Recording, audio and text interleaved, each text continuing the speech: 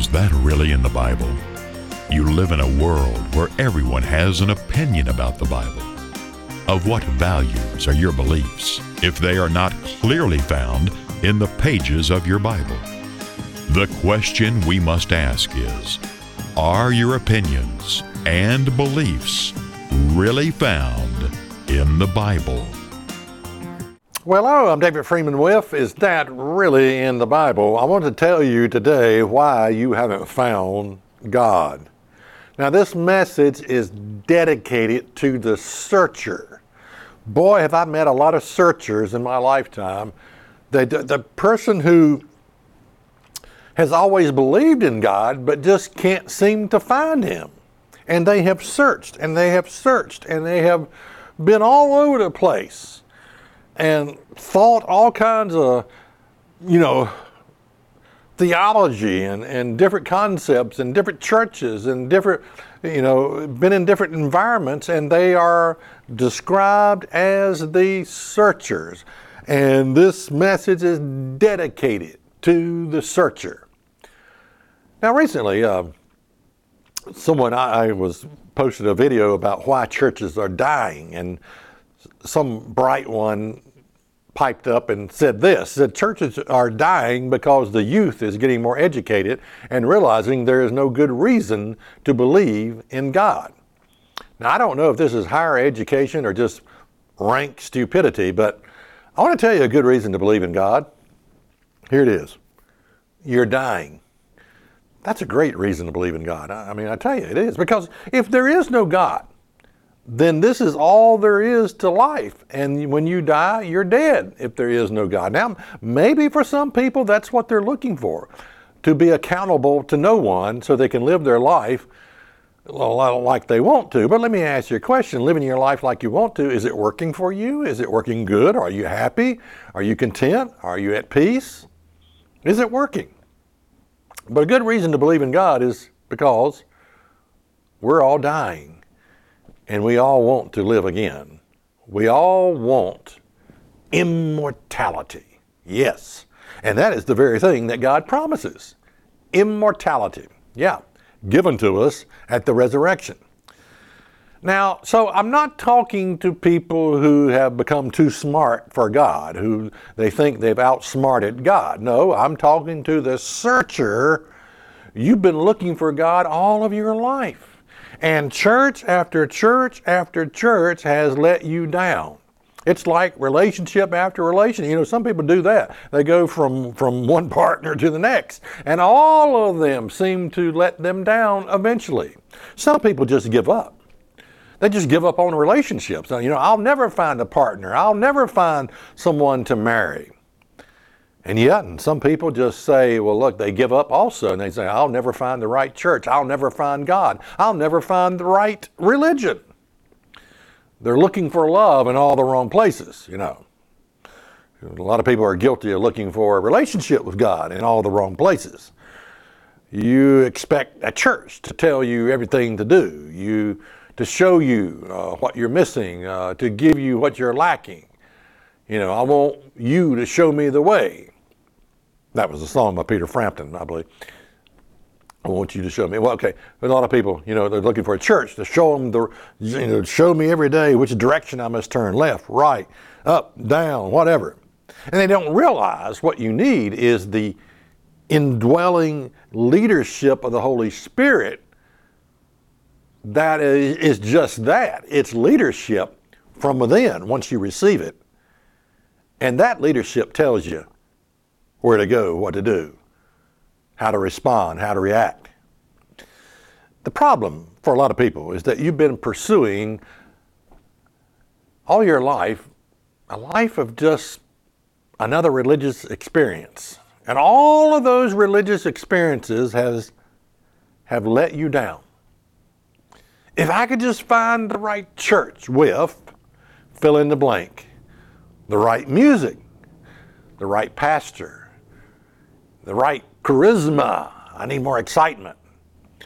If I could find a church that took God more seriously, with more emotions, praise and worship music. I got to have the right kind of music. Did you know most More churches break up. More people leave a church because of music than any other reason. They didn't like the music. Get that? I mean, that's insanity. You know? Some people like the contemporary music. Some people like praise and worship. And if you play, let me get this right. If you play that contemporary, if you play that praise and worship music, I am leaving. I am never coming back. There is so much pettiness in the churches of God. Petty, petty, petty, petty. But if I can find a church with more gifts of the Holy Spirit, if I can find a church that speaks in tongues, or if I can find a church that does more community service, or if I can find a church that doesn't talk about money all the time, if I could find a big church where I could practice my anonymity, sneak in, sneak out, nobody notices me, that's the church I'm looking for. If I could find a church that does more healing. So many of you are looking for the perfect church experience. It's like finding the perfect movie to watch. It will always let you down.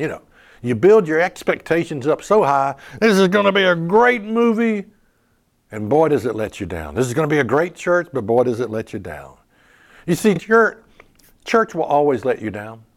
Church will always let you down. So today, if you are hearing this, the search is over. Today is your lucky day, because I'm going to tell you how to truly find God. Let's look at Matthew 13 and verse 45. Again, the kingdom of heaven is likened to a merchant man seeking goodly pearls, who, when he had found one pearl of great price, went and sold all that he had and bought it. So the key point here is you've got to know what you're looking for. How are you ever going to find what you're looking for if you haven't put a name on it, if you haven't labeled it? If you haven't put a name on what you're looking for, you'll never find it. You're not looking for a perfect church. Now let me just spell that out for you. That's one thing you're not looking for, is a perfect church, because the moment you walk through it, it ceases to be perfect because you're not perfect. Churches are full of imperfect people, and so many people use that one as an excuse. Well, I can't find it. I'm offended. I can't find a perfect church. Well, that's because you're in it. You're not perfect, and neither is anyone else in it. But that's not what you're looking for. You're looking for, well, I'm going to tell you what you're looking for. What you're looking for is a piece of a puzzle, a part of you that is missing. It's what you're looking for. Now, as a teenager, I figured this out. Thankfully, as a teenager, I was at a pool party, watching people do what they do at pools, jump in the water, jump out, get drunk, throw it behind the bush or whatever. And I thought, I'm a sort of a loner anyway. And I got off by myself and I thought, man. And I was watching everything everybody was doing. And I thought, there's got to be more to life than this. If this is all there is to it, I'm going to be a miserable person. It's got to be more to life than this. Part of my journey was realizing that I am incomplete. And I sort of realized that at least in my teens, I realized something was missing. If I were looking at a piece of a puzzle of me, let's pretend that you're looking at a puzzle of you, a picture of you. And you got all your pieces laying out on a table, and you put it together, but you notice a big chunk is missing. A big piece of that puzzle that's you is missing. Okay. So we've found the missing piece of the puzzle. You were created incomplete, deliberately by God.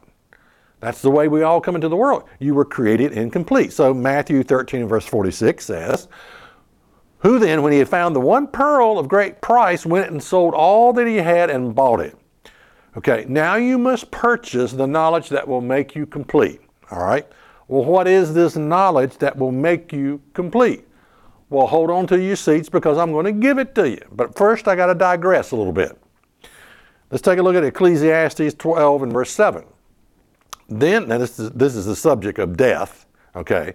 Then shall the dust return to the earth as it was, and the spirit shall return unto God who gave it. Okay, spirit. What is the spirit that returns to God who gave it? It is the spirit in man. We all have a unique spirit that makes us who we are. It makes you unique. You're different. I'm different. We're all different. That's the spirit in man that all makes us unique and different. And that spirit, your unique spirit, goes back to God who gave it. Now, if your unique spirit never unites with the Spirit of God, you will die incomplete. Okay? I didn't say you'll burn in hell forever. I didn't say you're lost. I didn't say God has abandoned you or given up on you. I just said that if your unique spirit that makes you you, if it never unites with God, you will die incomplete. Incomplete, and you will know it. You will know something's missing in my life. Yeah. Well, what is this knowledge that will make you complete? Here it is. Your unique spirit, the spirit in man that makes you you, must unite with the Spirit of God. There must be a moment of conception. You must receive the Spirit of God. Now, why do so many people never receive the Spirit of God? Now, we need some background information for me to explain this. Okay. There's basically two mindsets in the world of churchianity. One is the Hebrew mindset that you find in your Bible. And the Hebrew mindset is, Lord, what do you want me to do? I mean, they open the Bible, okay, Lord, what do you want me to do? The other mindset is the Greek mindset. And the Greek mindset is, Lord, what do you want me to feel? Now, guess what mindset we Americans have when it comes to our religion? You guessed it. It's the Greek mindset. Lord, what do you want me to feel? I just got to feel something. I got to go to church and feel something, you know. So we get on the merry-go-round of having just another religious experience. Now, the fatal mistake we make is the Spirit of God is something I must feel. If I don't feel it, it must not be real. You know, it's like a drug or something. We go from church to church looking for that fix, okay? We're looking for a fix, just like a drug. Many of you have had so many religious experiences that you don't know who or what to believe. Yes, and you've used Dr. Google too much, and then Dr. Google makes this a lot worse. All the tons of information, all the different opinions that are out there. I mean, for example, I was looking at the side effects of too little magnesium. And so I started reading the side effects of too little magnesium. And then I started reading the side effects of too much magnesium. Guess what? They were both the same. Whether it's not enough or it's too much, the side effects are exactly the same. And I just thought to myself, you know, Dr. Google, you can't trust Dr. Google. Any opinion you want to find can be yours. You just got to search long enough to find it. You know, whatever your preference is. Okay. So how do we get past just having another religious experience into a real relationship with God? How? How is you must receive the Spirit of God. And there is a way, there is a formula for receiving the Spirit of God. And my job as a minister is to turn you over to the leadership of the Holy Spirit and then get out of the way, you know. You don't really need my endless mentoring, you know. It is the leadership of that Spirit that you now have that will guide and direct your life as to where you need to go. Okay, Acts 2 and verse 38. Then Peter said to them, repent and be baptized, every one of you, in the name of Jesus Christ for the remission of sins, and you shall receive the gift of the Holy Spirit. You know, this is so cut and dry and simplistic. Repent and be baptized in the name of Jesus Christ, and you're going to receive the Spirit of God. Okay, so let me explain it. Repent of what? sin. What is sin? 1 John 3:4 says sin is the breaking of God's law. It's the breaking of the Ten Commandments. Now, listen, if you've been in church for 40 years and you don't know what sin is, now I just told you what sin is in 1 John 3:4. Sin is but there's a lot of people who go to church and they've been in church all their life. They could not have told you the definition of sin. And if you don't know the definition of sin, I don't care how long you've been in church. Number one, you're not saved, and two, you don't have the Spirit of God. You got to know what sin is in order to, one, be saved, and two, or start the salvation process. And you've got to know what sin is in order to receive the Spirit of God. Okay, so all of this is done in the name of Jesus Christ. There is no other name given in heaven and earth whereby men may be saved.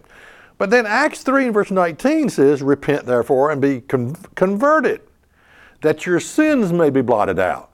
So I've got to repent and be converted so that my sins may be blotted out when the time of refreshing shall come from the presence of the Lord. Okay, convert. What does convert mean? Well, convert means that it's a U-turn. You're walking in one direction and you make a U-turn, you're walking in the other direction. Conversion is more than a mindset or a feeling. It's a different direction of life that you are now traveling. Okay. So just as Jesus had promised, he said, look, you repent, I'm going to give you my Spirit. Now we look at John 14 and verse 15. Jesus said, if you love me, keep my commandments. So there's a repentance. Now it's true, you repent of sin. Jesus said, if you love me, keep my commandments. God accepts you just as you are. I mean, he has no other choice. But to continue to live in sin is not loving God. There is a process for which healing occurs. Healing does not take place overnight, but healing will occur because of the indwelling presence of the Spirit of God. John 14 and verse 16. And I will pray the Father, and he shall give you another comforter, that he may abide with you forever. Even the Spirit of truth, whom the world cannot receive, because it sees him not, neither knows him. But you know him, for he dwells with you and shall be in you. Yeah, that spiritual DNA that comes from the Father, that comes at the moment of conception. You know, you go down in the waters of baptism. Your sins are washed away. You come up out of the water of baptism. And a minister lays his hand on your head and says, Father, this person now stands before you clean. I ask that you give him a portion of your Holy Spirit, a portion of your spiritual DNA, Lord, to guide and direct his life. John 14, verse 26, but the Comforter, which is the Holy Spirit, whom the Father will send in my name, he shall teach you all things, and bring things to your remembrance whatsoever I have said unto you. So, has your church ever told you how to receive the Spirit of God? Now, if not, why not? Did you just go on the assumption that if I just raise my hand, that if I just give my heart to the Lord, that, okay, that's all it was to it? Or have you been told the formula for receiving the Spirit of God? Your greatest need is the Spirit of God. But why? Why is that? Because you are born into this world. We are all born into this world incomplete. I mean, there's a reason we feel the way that we feel incomplete. It's because God has placed us in this world. We have a need. And the need is for your spirit, the spirit in man, to unite with God's Spirit. That's why you're here. That's your greatest need. John 15 and verse 26. But when the Comforter is come, whom I will send unto you from the Father, even the Spirit of truth, which proceeds from the Father, he shall testify of me. Okay, how? How do I receive the Spirit of God? Again, I think most churches don't even know what the Spirit of God is. And have you been told by your church leaders that you are missing a spiritual element. That you are missing God's personal DNA, and that there is a way, a formula for receiving the Spirit of God. Have you been told that? Were you ever told that? Or were you just convinced that you were okay just as you are? Just come to the cross. Just come as you are. Yes, okay, you did repent. Okay, but did you receive the Spirit of God? Did you go through that process, that formula for receiving the Spirit of God? John 16 and verse 8, and when He is come, He will reprove the world of sin. Speaking of the Spirit of God, He will reprove the world of sin and of righteousness and of judgment. Part of the role of the Spirit of God is to convict the world of sin, to show people. Now, that's not a pretty thing to do. That's not an enjoyable thing to do, but to convict the world of sin. And the way the Spirit convicts the world of sin, it is that it convicts you of your sin when it starts working with you. You think, I'm a sinner. I need to do something. Most people, guess what they need to do? They think they need to do? Go to church. And they become a spectator at church. They become a head nodder. Yeah, right, yeah, preach it, brother. You know, that's not enough. There's not enough. There's a formula for receiving the Spirit of God.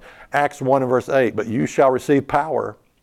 After that, the Holy Spirit has come upon you, and you shall be witnesses unto me, both in Jerusalem and in Judea and in Samaria and unto the uttermost parts of the earth. Yeah, the reason for receiving the Spirit of God is to grow the church, is to be a witness to other people. And Christ says, look, you're going to be empowered by the Spirit, and you're going to go into all the world.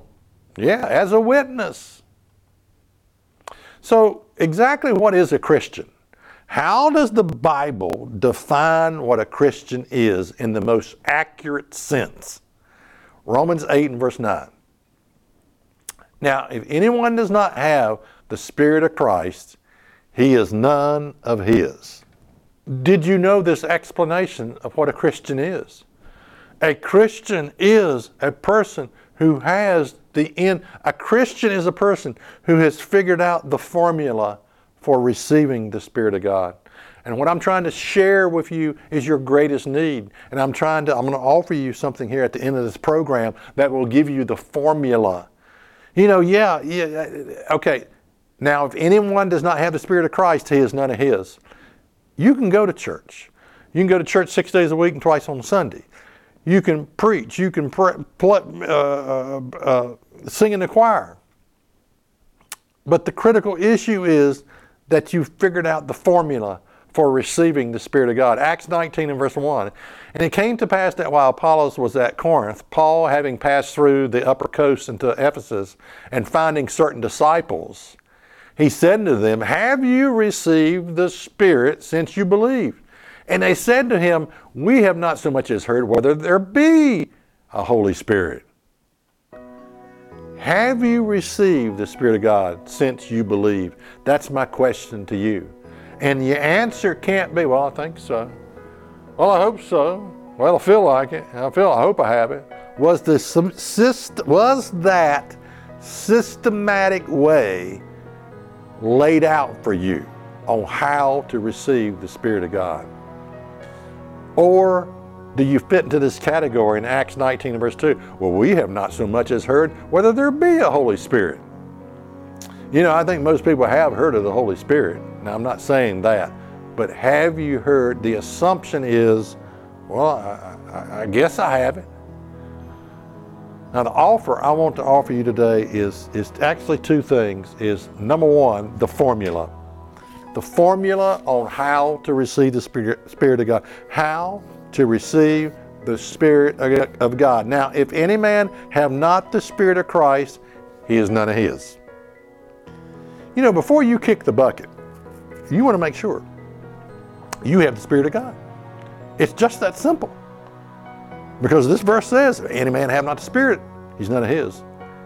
And it's not just church going that gives us the Spirit of God. It's not just a desire to be religious. It's not just that we like dressing up and going to church. That's not enough.